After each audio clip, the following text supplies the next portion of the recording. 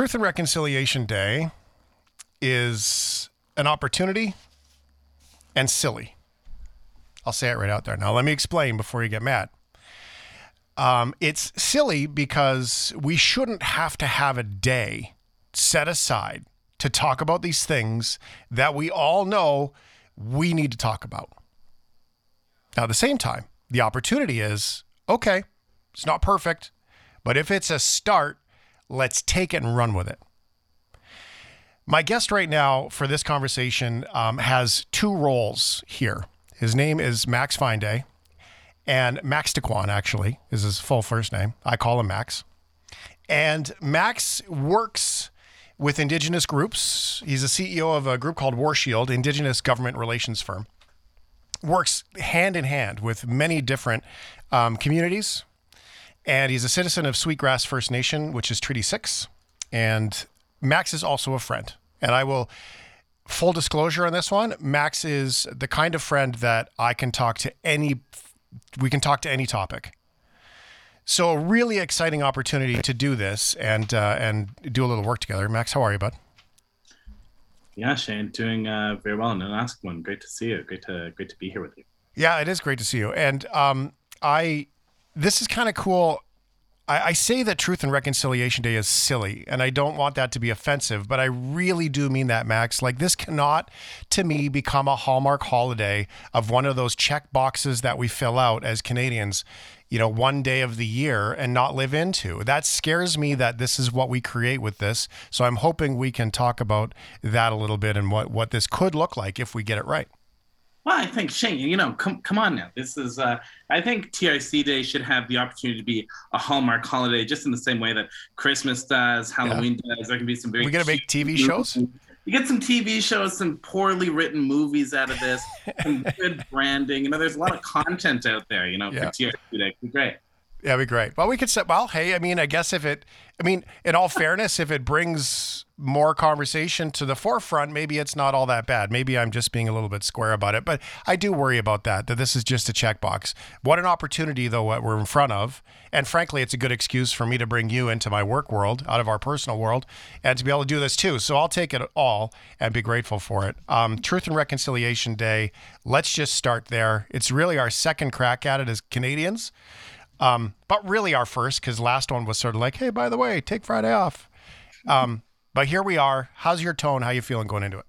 Yeah, we don't really talk about last year's, right? Like last year's was the dress rehearsal, and it was very sort of rushed and last minute, and people were out there, desperately searching for orange shirts, That's true, isn't it? Supply chain issue, so you could get into your work's corporate picture, and you had the logo and everything. It was great. Yeah. Listen.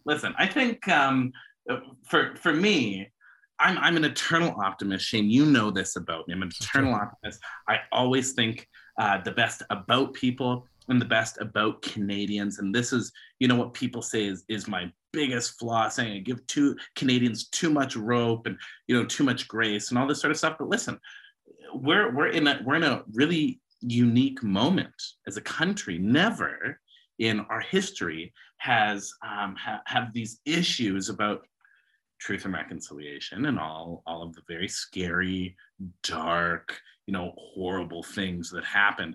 Never has all of these things gotten as much airtime, column inches, speaking points in politicians' speeches across this country. Right as we're talking today, I'm in Regina, and we'll be going tomorrow to the Riders Stadium, which will be full of community members, residential school survivors. The Governor General is going to be there. I'm in the same hotel as her right now, and we're going to talk about what this moment is. We're going to be talking about what this moment means, and if there's something that we can collectively, as a community, as a country, as people, whether you're Indigenous or non-Indigenous, if there's something that we can do together to make things better. And I think for me, that's the litmus test, is, are we making things better? And to the cynics and to the skeptics, and I don't mean this as a partisan comment, but over the last 10 years, things have gotten better. Well, and that's a good point. Well, I think that we also just need to acknowledge the fact that inside Indigenous communities, there are different opinions about what this day should look like. And outside, there are also different opinions about what this day should look like, right? Like, it's not like you've got Indigenous communities and everybody's like, yep, thumbs up, this is great. Because some of them don't, some of the communities don't agree or find that this is fruitful. And then just like outside the community, some people have never been around Indigenous people in general. They've never been around the culture. They've never been heard music other than you hearing it on the CBC on a Sunday afternoon show of something, right? Like, aside from that, like, some people this is completely foreign to. And so I think that grace is really, really important. And I'm curious what the tone is like inside your conversations, inside the communities. I've heard this put two ways, and this is my lens on it, positive, sort of like you. Imagine if this becomes a day of celebration, music, dance, culture, learning. Down the road, we get to a point where it's all about celebration of the culture.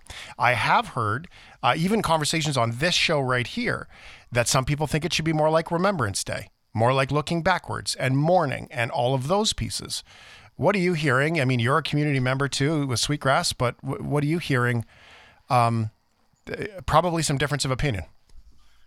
Tons of difference of opinion. I'm lucky. My work takes me across the country to hear, different perspectives from community members, urban, but also on reserve in the North, First Nations, Métis, Inuit, people who are coming back to their identity after having lost it because, their parents were taken away or their grandparents or whatever, all this sort of stuff. It's really, it's really, really tough. Like, my dad, listen, you couldn't get closer to residential school in my family, right? Like, my dad is a survivor. It's not some, black and white historical picture from, generations ago. This is a guy that I'm, sitting across the table with at breakfast, telling me to pass the ketchup, and he really got the worst of it, and he suffered sort of immeasurably throughout his childhood and blah blah blah, all this sort of stuff, right? Like, we know, we've heard the stories, we've seen the Heritage Minute, yada yada yada, firsthand, right? Right, yeah, exactly. And what's he gonna do on TRC Day? I think probably watch the news, maybe go out with my dog, have a cigarette, all this sort of stuff. I don't know that it will be a great deal of meaning for him. And then you have somebody like me, right? Like, one generation removed. That's all. The first generation in my family not to be taken, forcibly taken from my parents. I'm the first one. Yeah, wow. It's pretty extraordinary when you think about it. Yeah, that is crazy. To me, this day means something. This day means that we have opportunity to go back to, the foundation of the treaty relationship, when the West was first settled, when non-Indigenous people, white guys, first came to places like Saskatchewan, we agreed on what the relationship was going to be all about between First Nations and the new settlers. It was going to be based on peace and prosperity and mutual benefit. Those were the foundations that Canada was built on, right? Those were the foundations of the treaty relationship. Now, somewhere along the way, right, we got lost, and we can take some pretty good guesses as to why that happened. But for me, I think about tomorrow, or on TRC Day, there's going to be a lot of peace and friendship. There's going to be conversations about mutual benefit, right? And there's going to be, some visioning about what prosperity looks like for First Nations, something that has eluded us for generations and for hundreds of years. I think those are the kinds of conversations that we're going to be having on TRC Day, and that's why I can't help but be hopeful. It's beautifully positive. I can't help but think of, those old folks from so many generations ago, and those old notions of these agreements that were supposed to be fulfilled, but, in a lot of ways they weren't, and in some ways they were. And and some of them were put on pause and some of them were forgotten about. But I can't help but think of the way that we do things. And this is maybe a hard question. And I'm asking this question, Max, because you and I have a personal relationship. And I know that you've given me the space to be able to talk about these things. We've talked about a lot of things privately. And so I'm going to ask this question because I think it's a question that most people are afraid to ask. I mean, you are an Indigenous guy. Do these things help? Land acknowledgements, I've always wondered, because because you and I'll be playful. I feel like some communities do a really great job where there is a community leader that stands up, and I think the Oilers do a fantastic job with the guy on the screen. Yeah. And and he makes a declaration of welcome to our land, kind of Cole's Notes. But then you have these other places where you have a guy like me who is like as European, like my family is as English, literally English Norman. Like not only did we take over England and Ireland, we also tried to take France. Like that is my blood. Yeah. If I go up there and I'm like, hey, by the way, Max, just wanted to acknowledge that this place is yours and I'm here and you don't get it back now. That to me seems like it's offside. And that's where I think Truth and Reconciliation Day can go sideways really quick if we're not careful and don't do it the right way. So is there a difference of opinion on that, or am I being oversensitive about it? Oh, Shane, you are rarely oversensitive, but here's what I'll say about, land acknowledgements and these things that have come to sort of like, be contemporary, particularly around progressive circles. It's that they have to mean something, right? Spare us all from another platitude land acknowledgement where, the person reciting it mispronounces the names of the host nations. Exactly, yeah. People who misidentifies the treaty territory, right? And, who's reading so closely and meticulously on the sheet of paper that's 3 inches from their face, lest they make a mistake or, go off script and God forbid have to express a personal opinion. People are so afraid, Shane. It's mind-boggling to me because at that point, you don't have anything meaningful. You don't have a relationship. You have a platitude, which really, that's not for me. That's not for First Nations people you're doing that for. No. You are performing something that you think is the socially progressive thing to do, which ends up just being a waste of everybody's time. And if, listen, this is fair warning to all your listeners. If I'm in the room and they do, you do a performative land acknowledgement that doesn't really mean anything, I'm going to groan loudly because I've sat through way too many of them. Yeah. To ever waste my life on that again. Yeah. Well, and to me, and I always say, look, if you care, get involved in the community, get in front of a community leader, learn about the community, and acknowledge that. Like, thanks to Steve, who showed me around today, to me seems more meaningful than anything else, right? Like that to me seems like but then we have this generation, and this is where Truth and Reconciliation Day gets weird. We have this generation, guys like me. I grew up, my elementary school in Port Alberni, and in Port Alberni, tons of Indigenous community there. You learn about the culture. You're surrounded by the culture. You learn about the totem. You learn about all of the things, the art, the everything. Just so beautiful, right? I mean, the fish is a big one. And then I moved to Fort McMurray. And in Fort McMurray, surrounded by Mackay and Chip and Anzac and all those places, you were literally, the city of Fort McMurray, and which is now all Wood Buffalo, is surrounded by all those communities. The guys on your hockey team, the people you went to school with, all of your friends, you were around the community. So I was lucky. I like to say that I'm lucky because I was exposed to it in a lot of ways. But my generation, to that platitude shame thing that we feel like we have to BS about, that it's my fault. Well, no, it's my opportunity to recreate what this looks like. Yes. But a lot of people are like, well, why is this my shame on this day when it was 2 generations ago that this happened? And how do we get through that part? Mm-hmm.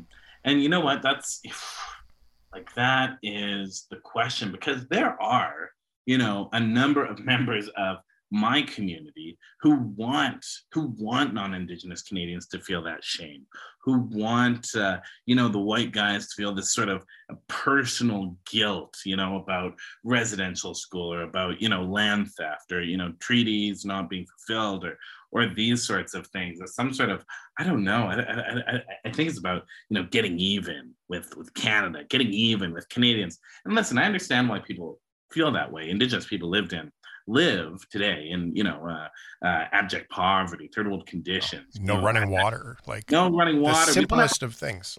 Exactly, we know what the list is, so I can understand why people are angry and they want revenge or retribution. I think that's human nature. It's not how I was raised. It's not the teachings that I was raised with or live by. And honestly, I've never seen anybody feel guilty or cry after watching a very sad movie about residential school at some community event, like they feel like they were supposed to subject themselves to, and then go off and commit themselves to being very very dedicated to reconciliation. So people often say to me, they'll come up after I give a speech or something, they say, oh, I feel so guilty, I feel so bad.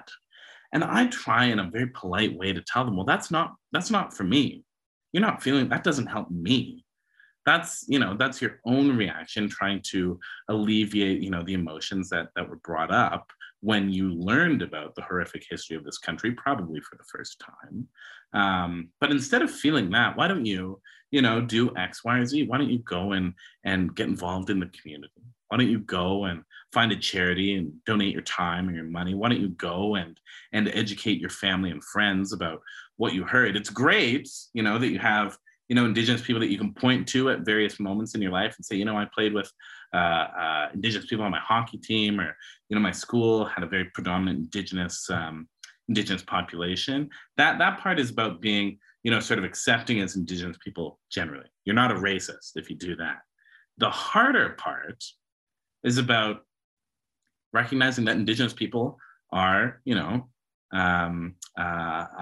have a special designation in this country, that we have rights, over and above what Canadians have, and feeling okay with that you support, treaties being, implemented in communities across this country, that you support the idea that, like the treaty said, there should be, a little red brick schoolhouse, which means that Indigenous people should have the right to education, that there should be a medicine chest kept in the house of an Indian agent, which means the right to healthcare, and all of these principles and practices of self-determination, of non-interference, that allows Indigenous communities to succeed socially, economically, culturally, these sorts of, that's the real litmus test for Canadians. Can you do more than just, have a great friend who just happens to be Indigenous? Can you get on board with our rights and our ability to determine our own futures? I think that is what is going to be what defines if we're successful or not in reconciliation for the next 20 years. That's a lot more than an orange t-shirt. Right? Let's start with an orange t-shirt and maybe an orange donut from Tim Hortons. Maybe we could put that on an orange t-shirt. No, I don't mean to diminish what you said. That's very powerful, what you said. And I get that. I feel like I truly, truly get that. And I think you put that back in our lap very, very, very, very well. So when we look at what it is today, Truth and Reconciliation Day, I mean, we're trying it out. We're dating, right? This is a new relationship with this day in Canada, all Canadians in this day, and with community members, Indigenous community members on this day. Everyone's trying to navigate and figure out which way it goes. If we can imagine this 10 years from now, Max, I mean, you grew up, you're in Treaty 6, and that's your family. Political science is your background. I mean, this is all the things. So this is the crossroads. What does this look like 10 years from now? If you could paint a picture here, what does this look like when we start to get it right 10 years from now? What does this day look like? Yeah. I think a lot about, I'm 31, and in 10 years, I'm going to be in my 40s, which is sort of terrifying easy to think about. I mean, listen, take it easy. Yeah. I mean, I'm going to start getting tobacco. People are going to call me an elder. This is where we're at in our 40s. I think, Shane, I think a lot about what the story is that I'll be able to tell my descendants. And, you know, to be here for this moment when TRC Day is beginning.